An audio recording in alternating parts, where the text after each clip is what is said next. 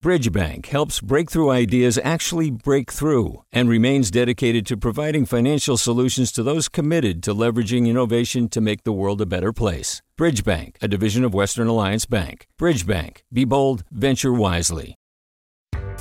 Hi there, I'm Randa Abdel-Fattah from Throughline. If you're listening to this podcast, you know that KQED produces exceptional storytelling that keeps you informed, inspired, and entertained. Their podcasts cover issues from your neighborhood to the entire country and everything in between. Support this work today. You can help us continue to bring quality podcasts to your ears. Just head to donate.kqed.org/podcast. That's donate.kqed.org/podcast. From KQED.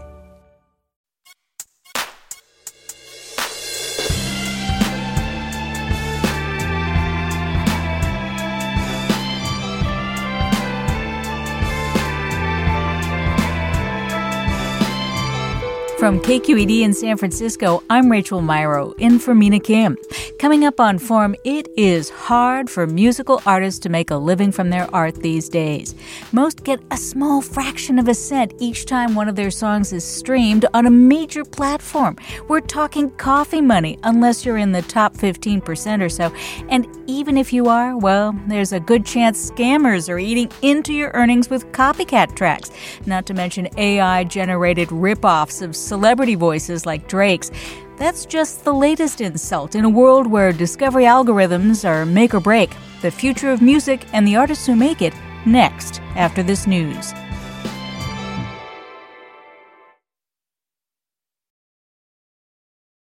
This is Forum. I'm Rachel Myrow, in for Mina Kim.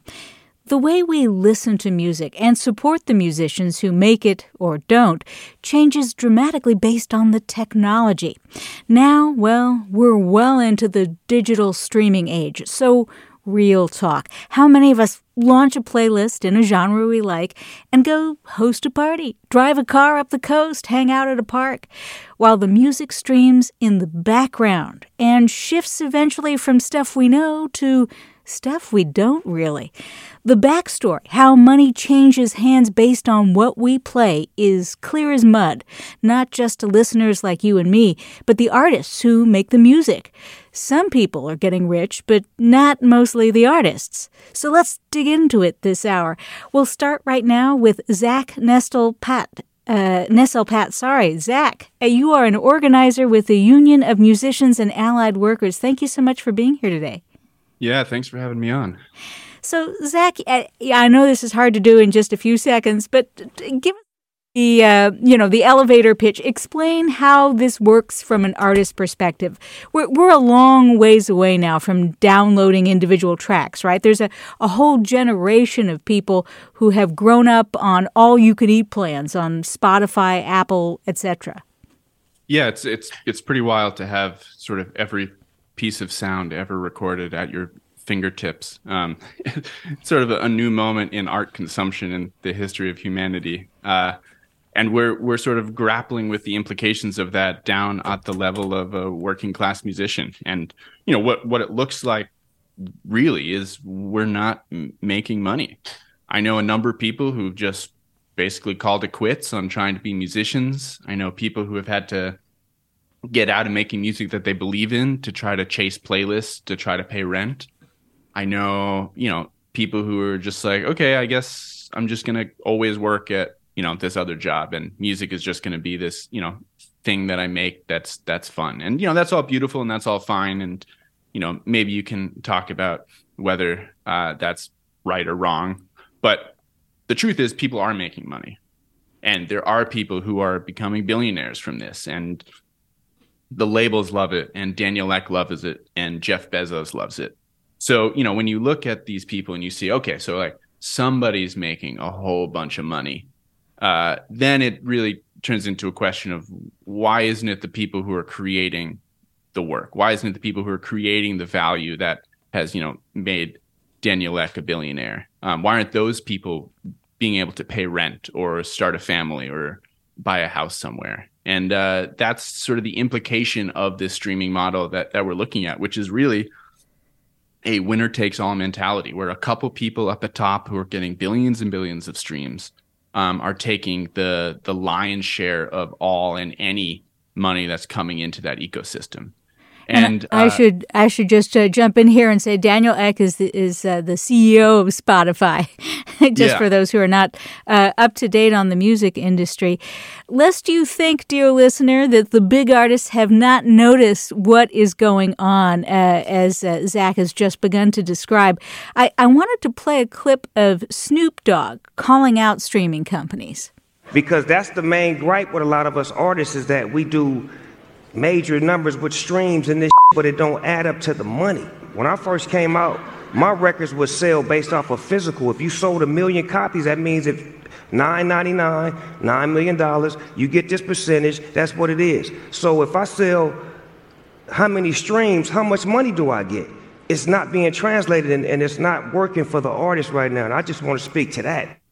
We also have in studio with us today Nastia Voynovskaya, Associate Editor of KQED Arts, a specialist on the music beat. Nastia, the music industry is infamous, has been for generations, for its fuzzy math. I guess I'm a little amazed, though. It's gone nuclear in an age when any of us can just check our bank balance or our stock portfolios every 2 seconds. Why is there no transparency in the music industry? Well, I suppose that's because companies like Spotify aren't legally bound to be transparent with their consumers. And I think what Snoop Dogg said, so that was last month at the Milken Institute Global Conference, that was a remarkable moment. What he's describing is felt across the music industry from the working class artists to the biggest stars.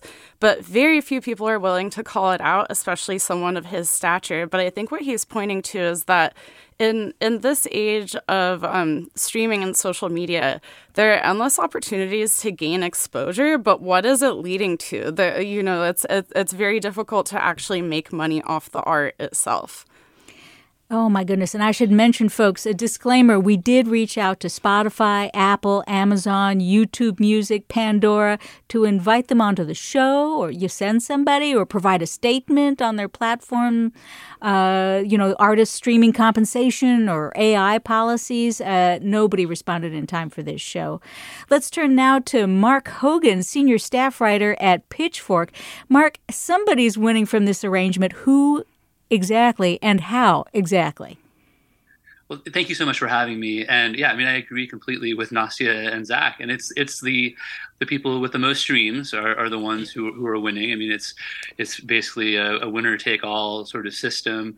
The fancy name for the way the money is doled out is a pro rata system. But basically, and Zack and Nastia can correct me if I get anything wrong here. But it's a percentage of the overall, the artists that are most streamed, like based on all the overall plays, get paid based on their percentage of the overall plays. So it's like if every month I was only listening to, I guess let's say Snoop Dogg, if that's all I listened to, my $10 would not go to Snoop Dogg. It would go to Ed Sheeran or Taylor Swift or whoever was getting the most streams in that month. And then very, very, very little of that trickles down to the artists that are not doing those kinds of numbers. And those are artists who maybe 10 years ago were doing okay off of iTunes downloads, or before that were doing okay off of physical sales. A smaller number of sales, but people were actually using real money to buy it. And now it's this system where just the big stars get tons of money. And then, of course, the executives, are getting well paid. I was at the Grammys in January, and Jack Antonoff pointed out that, you hear a lot about struggling musicians, and Jack Antonoff is the producer who's worked with basically, Taylor Swift and Lana Del Rey and all these big pop stars these days. But he pointed out that you hear a lot about struggling musicians, but you don't hear a lot about struggling people in the industry. And, everybody there was, they're there for work. But certainly the average working musician has been losing out for quite some time now. Zack, I know you're not dumb about math. You figured out a way to reverse engineer to sort of know your rough stream rate. I'm wondering if you can tell us about that. Right, and this touches on the transparency where you're told and everyone understands that you're paid per stream, but you're never given a rate per stream. So how musicians figure it out is you look at how many streams you have in the pay period and you divide it by the check you get from Spotify, and it changes. So like every single time you calculate this, you get a different number. And if you narrow it down month by month, every month is a different number. Every song has a different stream rate. And this goes into the transparency where it's like we just don't understand how this is all functioning. Like, how can the same stream, the same song, be valued differently on a month-to-month basis? And, what does that mean for us trying to have some sort of bill schedule on our end as, humans that are There's no way this money covers the rent. Nastia? And I just wanted to share a statistic. So in an effort to be more transparent, Spotify has been releasing some numbers every year in an annual report that they publish. So in 2022, they bragged that 57,000 artists made over $10,000 on their platform that year. But if you do the math, that's actually less than 1% of the total artists on the platform. So, it's pretty alarming. It is interesting. I mean, you basically find out what's happening from these companies through court cases, through what they tell their shareholders, but not how they make it apparent either to the artists or to the listeners. And also, just to clarify those numbers, that's what Spotify calls artist is not actually an artist, because after they say that, right, and send that money out, the artist has a split with their label. So maybe the label takes 80%, or if you're lucky, maybe the label takes 50%. And then what if you're in a band with 4 people? Suddenly the artist that Spotify said is making that amount of money is now 50% of that money divided by 4. And Marc, am I wrong in thinking that there is something very new about this streaming situation, that if let's say you get lucky, you hit the bullseye, you come out with a great track that has a lot of people excited, there are folks out there, small companies, many of them oddly located in Sweden, who have figured out ways to sort of automate slightly different copycat versions of that hit tune and sort of get a piece of the pie, get a piece of the action. Yeah. So, the streaming situation, has of course been going on for years, I would say first. And as far as transparency, that's an issue that, people have been talking about and I've been covering for several years as well. It's something where, in another life, when I was writing about music on the side, I covered, the financial industry. And it was kind of a shock how, that world that you might think of as being, shadier. It was really easy to get data and clear numbers. And then when you come to the music industry, it's just all very opaque, even though now, much like your banking, as was mentioned earlier, it's all online. It should be pretty easy to get some numbers. And I did an article earlier this year where there was a nonprofit group called Public Knowledge that called for the Federal Trade Commission to use its authority to basically force the streaming companies and the major labels to shed some more light, at least to the regulators about how things really work, because it's just it's just all kind of trickles out through court cases. And as far as the scamming, there's a lot of layers to that. There's for several years it's kind of been theorized that Spotify pays these so-called like fake artists, which are a lot of them were out of Sweden. There's a group called Epidemic Sound, and then there's a whole bunch of issues around streaming fraud that I'm happy to keep diving into. But it's just a lot of mess in this industry. It is a lot of mess. We are talking about how music streaming, algorithms, AI, automation technologies are all affecting musicians and the music we listen to. With Nastia Voynovskaya, associate editor of KQED Arts, Marc Hogan, senior staff writer at Pitchfork, and Zack Nestel-Patt, musician, bassist, and composer based in L.A. Whatever you do, stay with us. This is a great conversation. You're listening to Forum. I'm Rachel Myrow. Support for Forum comes from San Francisco Opera. Set 10 years after a school shooting, the critically acclaimed opera Innocence takes us into a complex emotional journey where our understanding of innocence and guilt is constantly upended. Kaya Sariaho's ethereal score collapses the past into the present as a community of survivors grapple with how to move forward. Don't miss the highly anticipated American premiere of Innocence, June 1st through 21st. Learn more at sfopera.com. We've all got those parts of our house where the internet just won't go. Well, if you had wall-to-wall Wi-Fi from Xfinity, you could worry less about dead spots.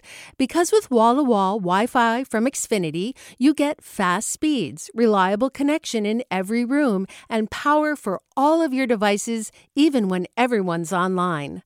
That's wall-to-wall Wi-Fi only with Xfinity. Restrictions apply, not available in all areas. Actual speeds vary. You're listening to Forum. I'm Rachel Myrow in for Mina Kim, and we are talking about the state of streaming music. The good, the bad, the ugly, all of it.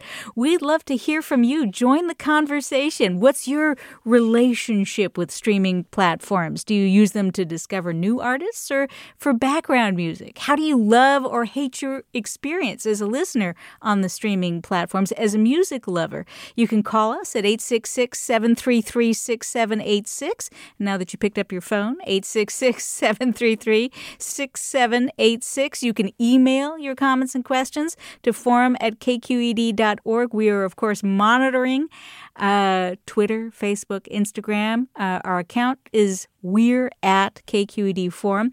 And we've got a great panel of guests for you to gain some knowledge from. We've got Nastia Voynovskaya, Associate Editor at KQED Arts. I hope I'm not mangling your name. And then we've got Marc Hogan, Senior Staff Writer at Pitchfork. Zack Nestel-Patt, musician, bassist, and composer based in Los Angeles, and an organizer with the Union of Musicians and Allied Workers. And we also have with us in studio now LaRussell, artist and founder of Good Compenny. Thank you so much for being here, Russell. Thank you. I'm honored. LaRussell, you were saying just as we were going into the break off mic that it's a complex world out there. What you make from each stream depends on where that stream is being played. Definitely, yeah. Different territories have different stream rates. That's something I learned from diving into the data. And so like, how does it compare for, say, one of your songs, whether somebody's listening to it here in the Bay or listening to it in Brazil?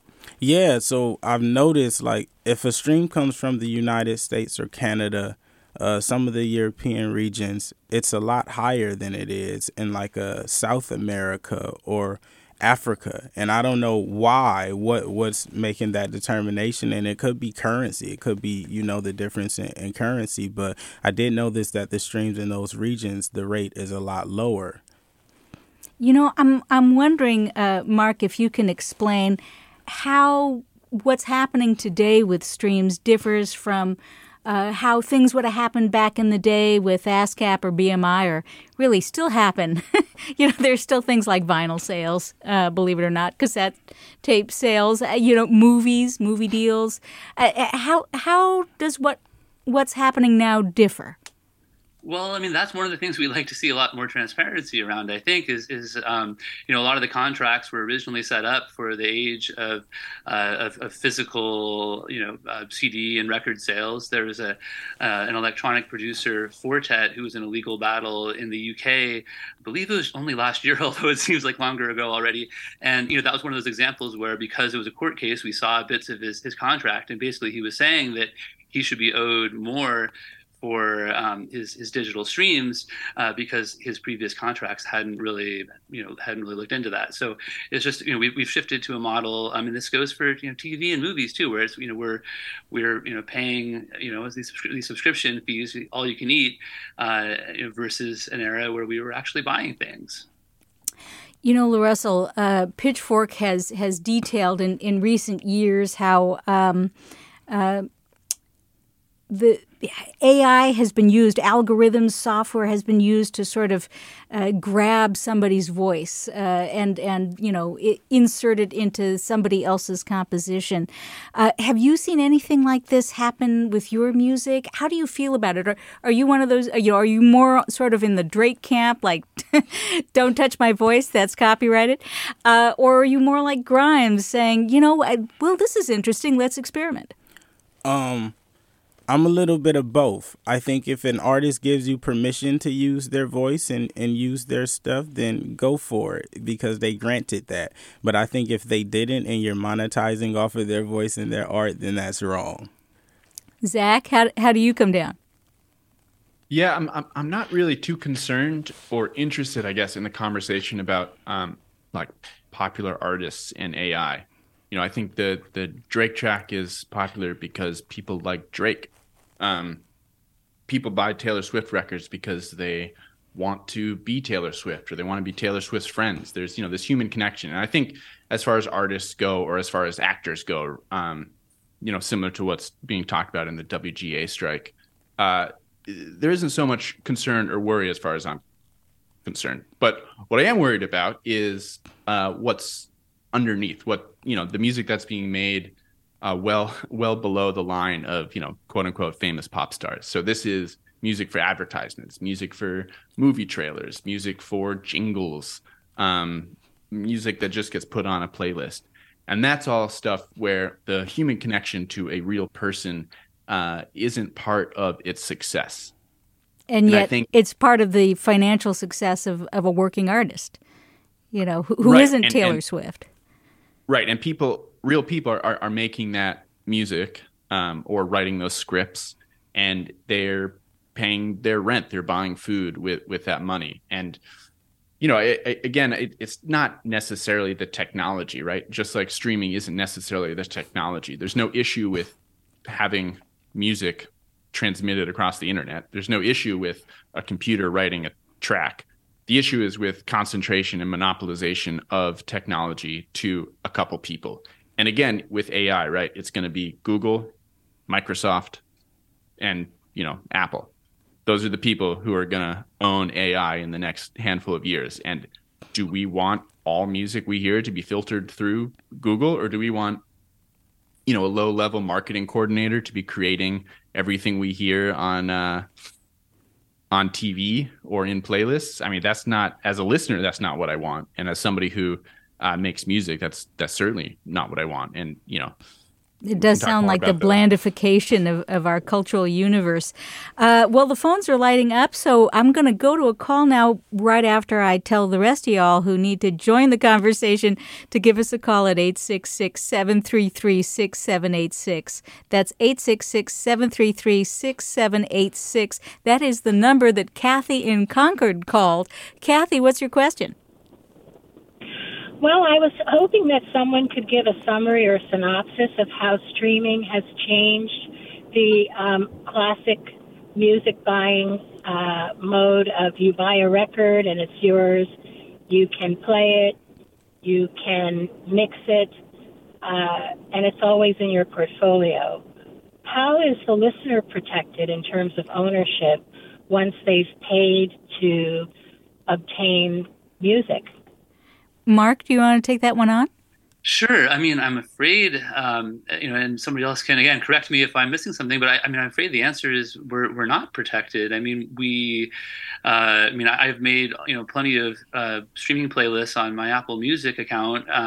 But if I if I decided I didn't want to use that anymore, there's probably some way to export it, but it's not, the albums that I stream on there, they're not mine. I mean, that's why it's still good to buy CDs. It's still good to buy downloads, to go through, sites like Bandcamp or the artist's own websites, or, buy music at shows, which is the most direct way of, getting money into artists' pockets. It's not just good for the artist. It's good for us because, we still have that record that we can play anytime we want to. LaRussell, can you tell us how you operate? What's the economic model that helps you stay afloat?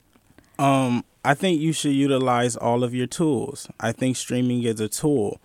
And as a consumer, streaming is like the difference between renting a home and owning one, right? You could pay a mortgage or you could pay rent to Spotify and not own the home but still utilize the infrastructure.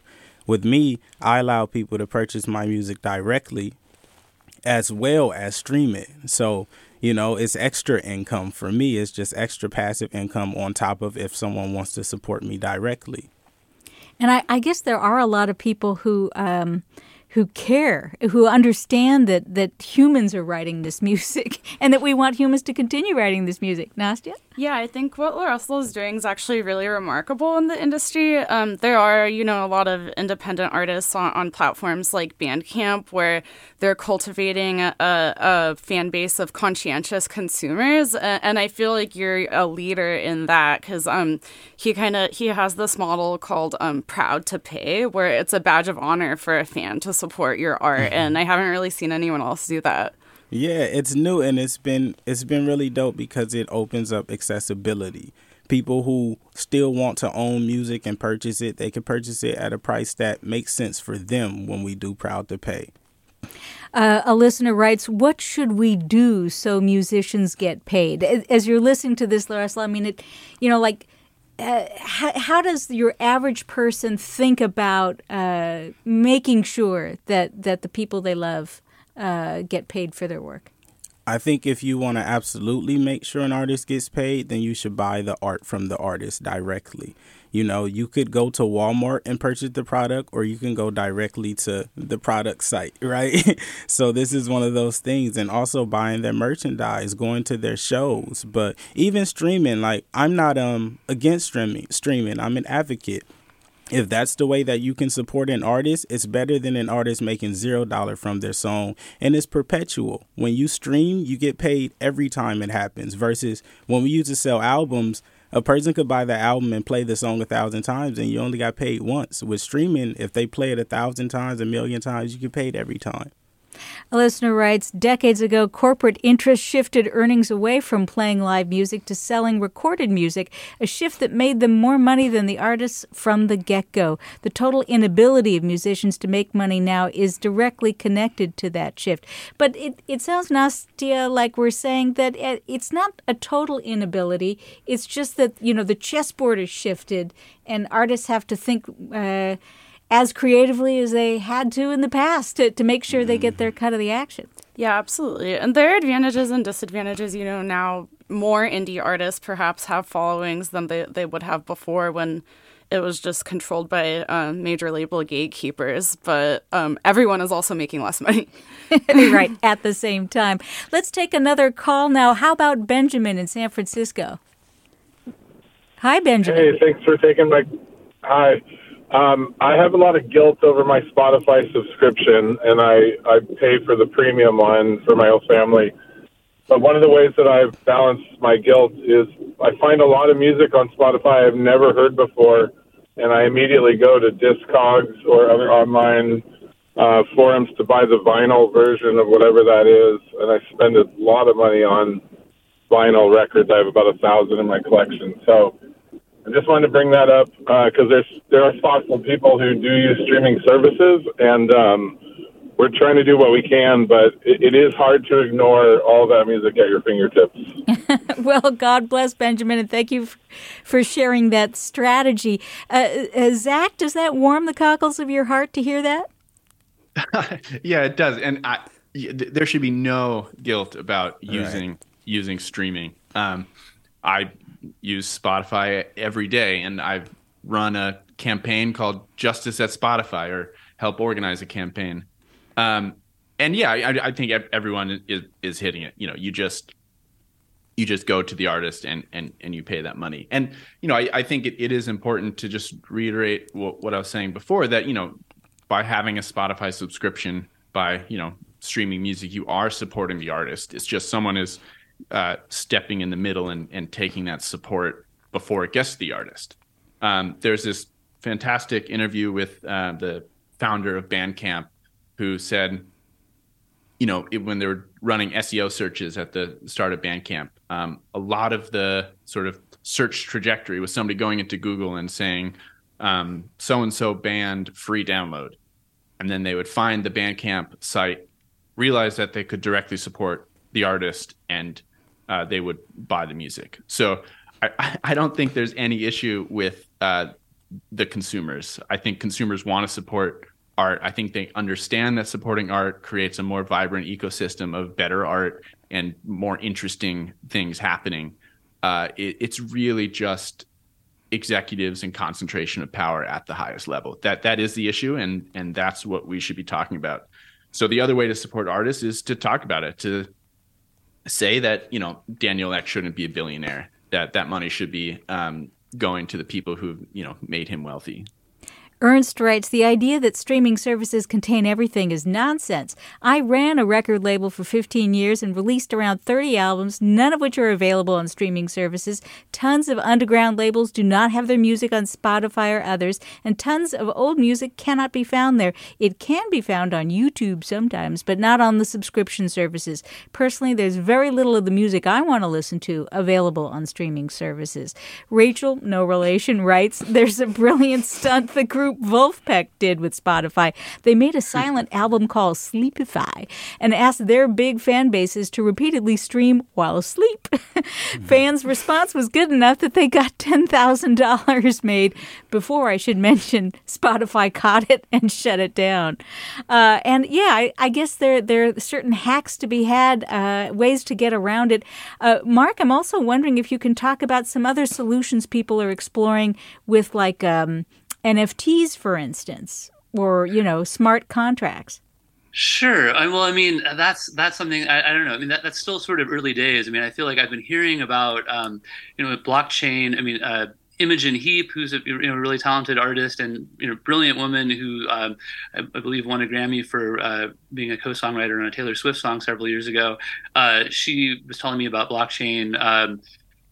2015, which I wish I had, bought some of the, the Ethereum or whatever, and then I'd be, be super rich right now and helping all the artists. But it's something where I don't know, that it kind of still feels a little scammy. It's something that like Snoop Dogg, for instance, was super involved in all kinds of Web3 stuff a year ago, and that's kind of just a different way of making money. There might be some future in securing transactions, or maybe with tickets, having some way of knowing for sure that the provenance of these tickets and where they pass through. But all that, I don't know. It's just kind of one of those buzzwords right now, in a way that I think AI felt to a lot of us maybe several years ago, and then now after ChatGPT and everything and that Drake song, AI is part of our lives in a way that we maybe didn't expect, and actually is actually generating music or helping generate music, and as Zack mentioned, potentially putting and probably really putting creative workers out of jobs, and blockchain is still just sort of a way that it's a term you hear that has uses. I'm not trying to, I'm certainly not in San Francisco trying to say that this new technology is not useful, but I think it's more about just ways of making money and tracking the money versus actual creative work. Yeah, I've seen independent artists here in the Bay Area that are proponents of NFTs talk about them as also a way to cultivate kind of like a club of the diehard fans that really want to directly support. But I will say I've heard a lot less noise about NFTs since a lot of the cryptocurrencies tanked recently. Well, let's see. Does somebody want to explain NFTs, just, like a capsule description? I can try to do that, sure, because I did write, back kind of at the height of everything, I wrote about some artists who were doing some creative stuff with it, with that format. But basically, it's short for non-fungible token, which doesn't really explain anything to you. But it's sort of like it's almost a digital cryptocurrency-based certificate of authenticity that shows that you own a particular piece of digital art. So, maybe anybody, if it was just, so it's often visual art. So, maybe it's just some JPEG file that anybody could copy, but it's there in the blockchain code saying, oh, I am the owner of this. So, I don't know, that's kind of a simple way of boiling it down. It's kind of as a crypto-based certificate of authenticity. There's a lot more to it than that, and lots of enthusiasts who have plenty more to say. But that's kind of boils it down. In a nutshell, amazing, Mark. We are talking about NFTs, scammy accounting, and all kinds of stuff that have to do with musical streaming in the modern age. Join the conversation if you are listening to this as a listener, as an artist. You're just interested in what's going on. 866-733-6786. You can email your comments and questions to forum@kqed.org. Whatever you do, stay with us. You're listening to Forum. I'm Rachel Myrow.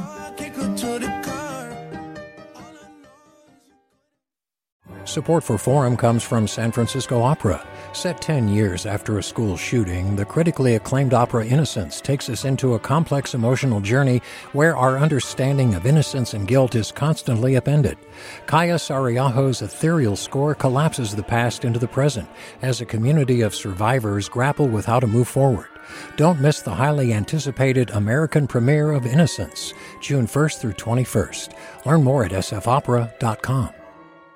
We've all got those parts of our house where the internet just won't go. Well, if you had wall-to-wall Wi-Fi from Xfinity, you could worry less about dead spots. Because with wall-to-wall Wi-Fi from Xfinity, you get fast speeds, reliable connection in every room, and power for all of your devices, even when everyone's online. That's wall-to-wall Wi-Fi only with Xfinity. Restrictions apply, not available in all areas. Actual speeds vary.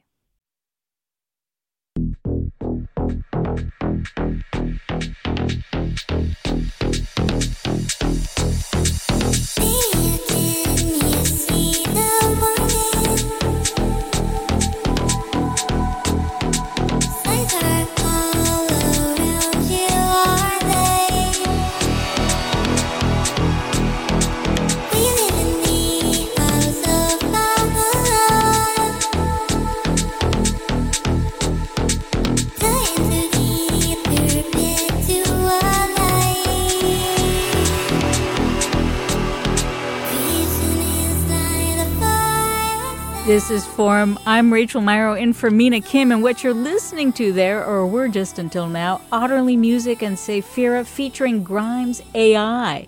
Concept of Creation is the name of the track. Grimes told the New York Times, where she reviewed the various AI Grimes tracks, "I love this one. It's probably my favorite. I think it's the best depiction of something I would very much make, even down to the production and this image. It really feels like Grimes is self-replicating. It's so organic and Celtic around the hook, but so AI in the verse. She's even doing my list." So, like Nastia, there is...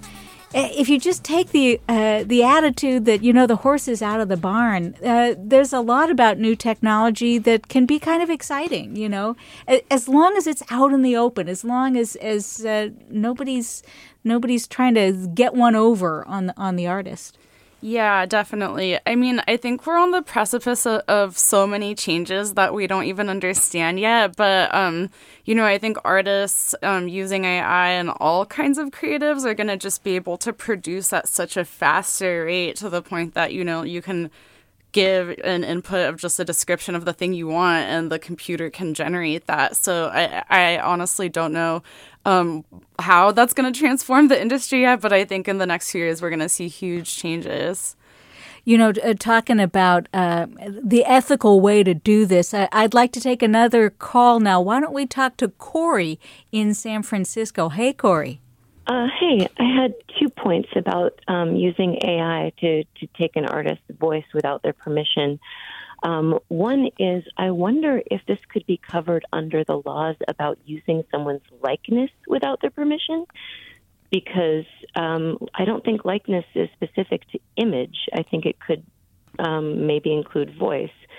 And the second point is, if you're using an AI to take someone's voice, you can say all kinds of things that would be objectionable with that voice, that would be against what the artist would feel comfortable representing them.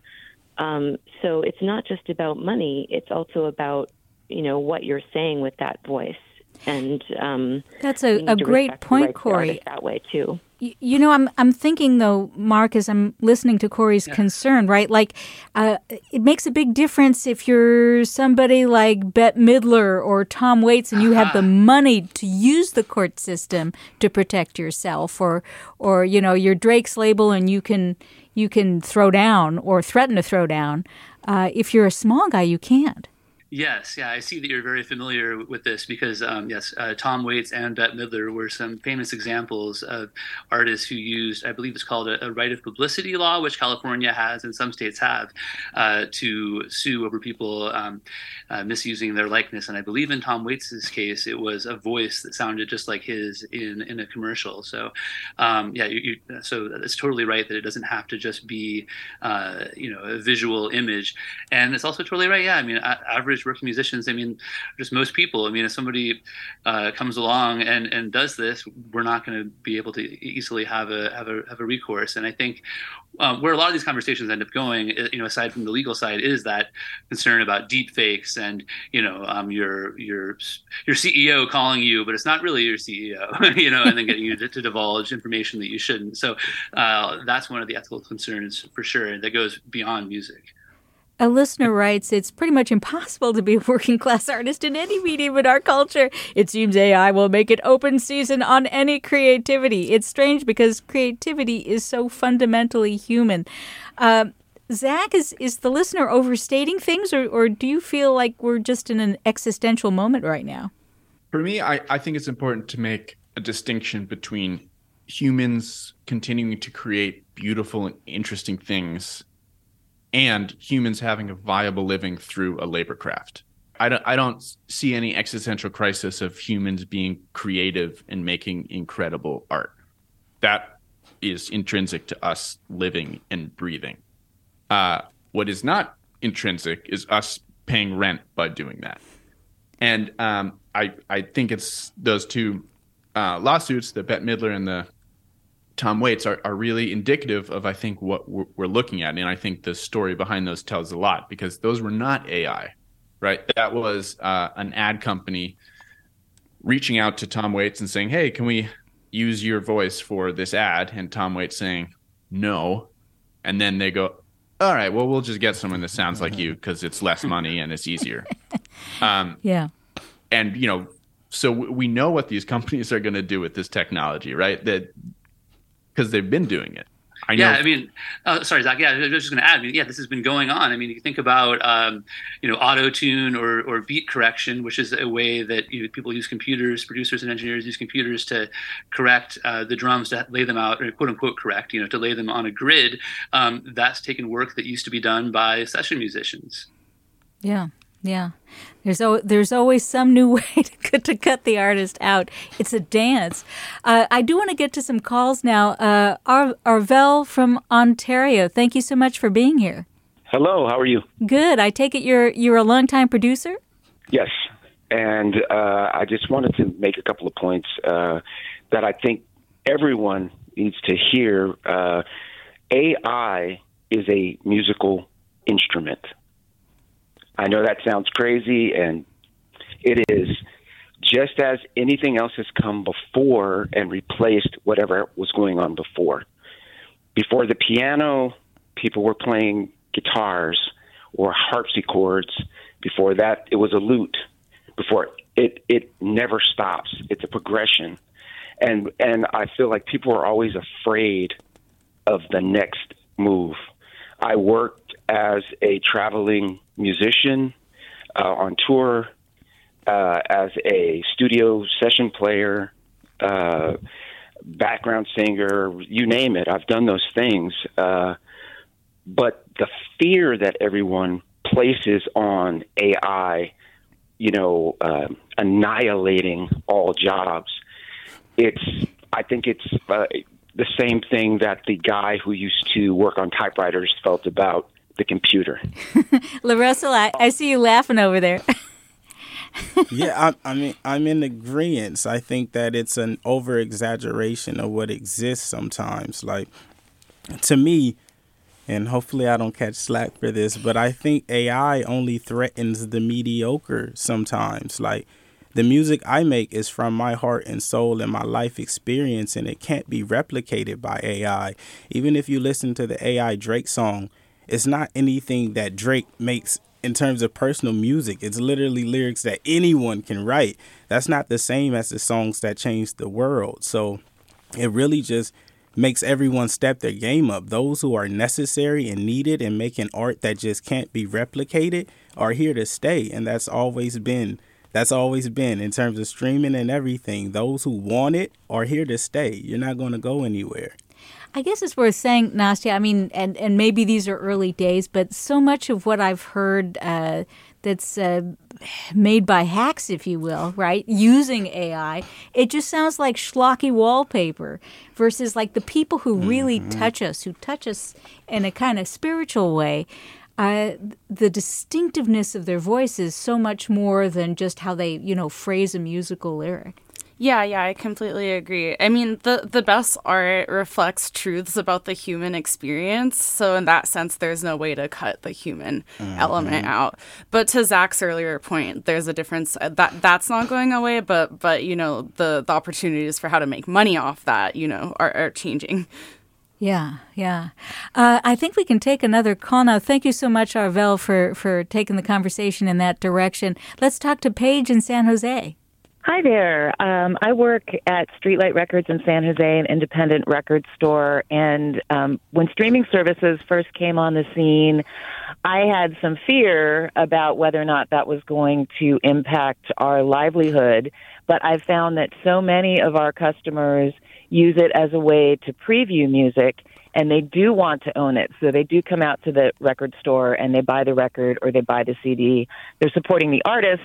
They're also supporting the jobs for the people in the record store and contributing to this place of music community that we've created. And the Bay Area is rich with independent record stores. So I just wanted to mention that aspect.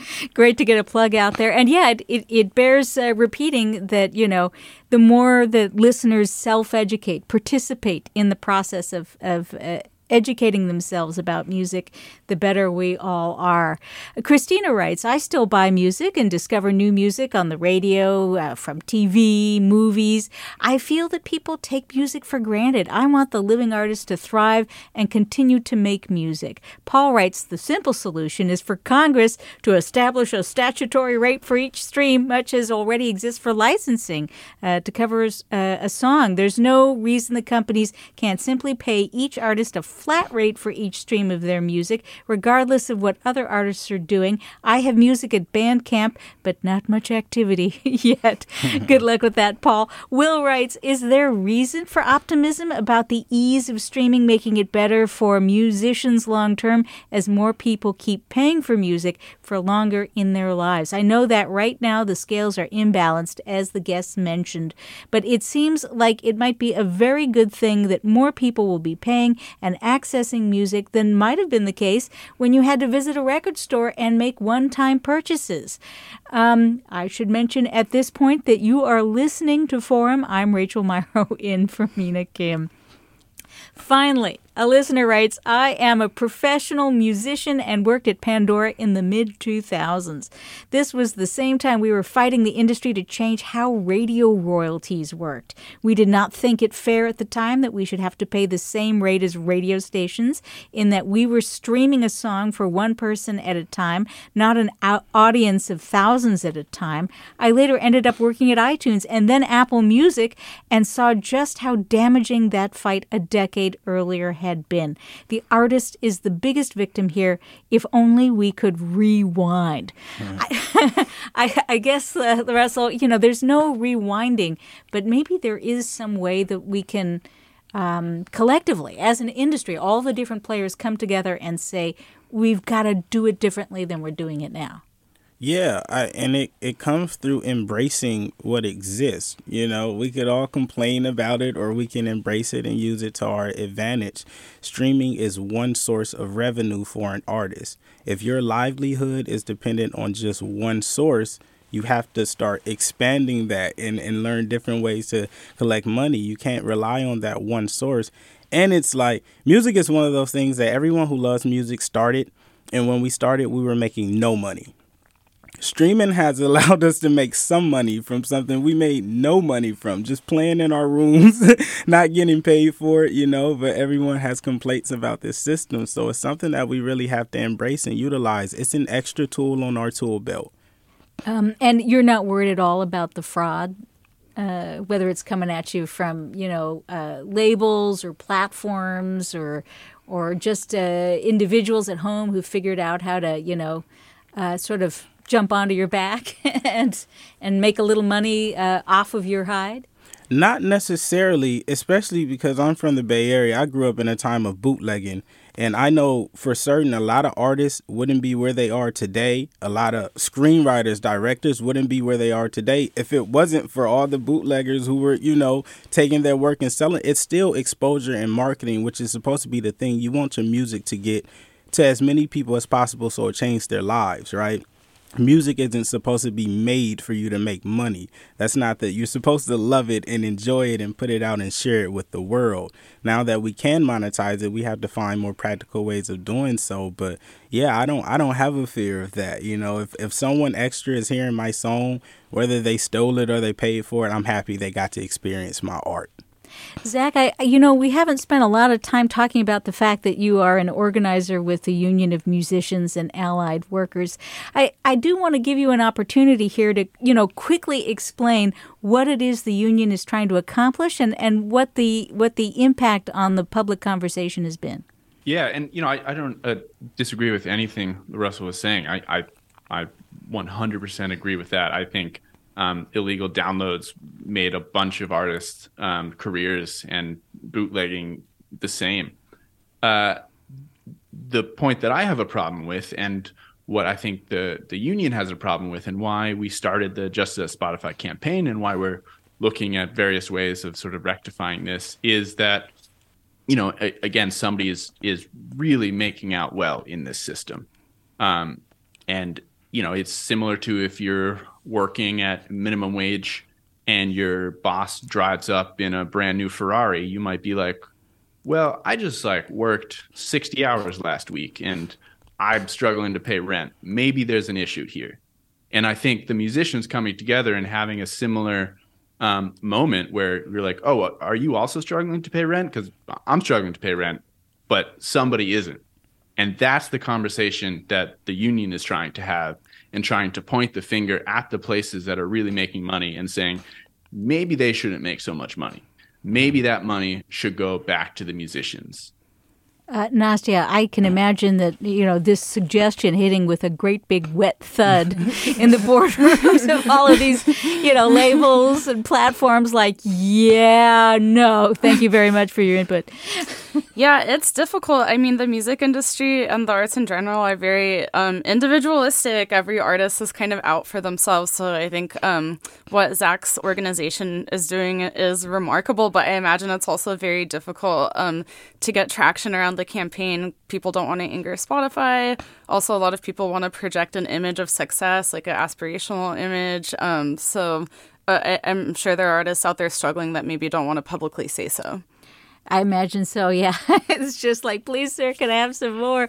Mark, any last thoughts? Yes, yeah. I mean, so I wouldn't be here without the file sharing era and Napster and free MP3. So guilt was mentioned earlier. There's a lot of guilt around that, and I think with there's a couple of metaphors, well, lots of metaphors, but two that are relevant now that come to mind for me with AI in music. And one is, could it be like the rise of sampling or drum machines? This new tool that allows people who weren't usually even considered musicians to make music in a beautiful way that we can't even imagine yet.